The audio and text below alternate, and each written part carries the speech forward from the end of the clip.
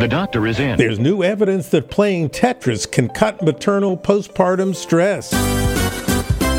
Women traumatized by an unplanned cesarean section enjoy significant emotional benefit by playing just 15 minutes of the electronic game Tetris during the first 6 hours following delivery of their babies.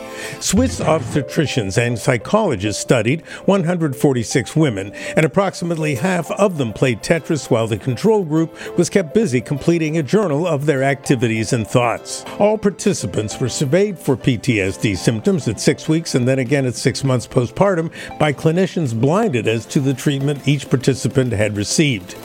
At 6 weeks, the results showed that the Tetris playing group evidenced only marginally less PTSD symptomatology compared with controls. By 6 months, though, the differences were significant, with the Tetris players recording fewer PTSD symptoms and enjoying significantly better moods and cognitive skills. While the emergent need for a C-section is stressful for expectant mothers and fathers too, nearly every childbirth is emotionally trying.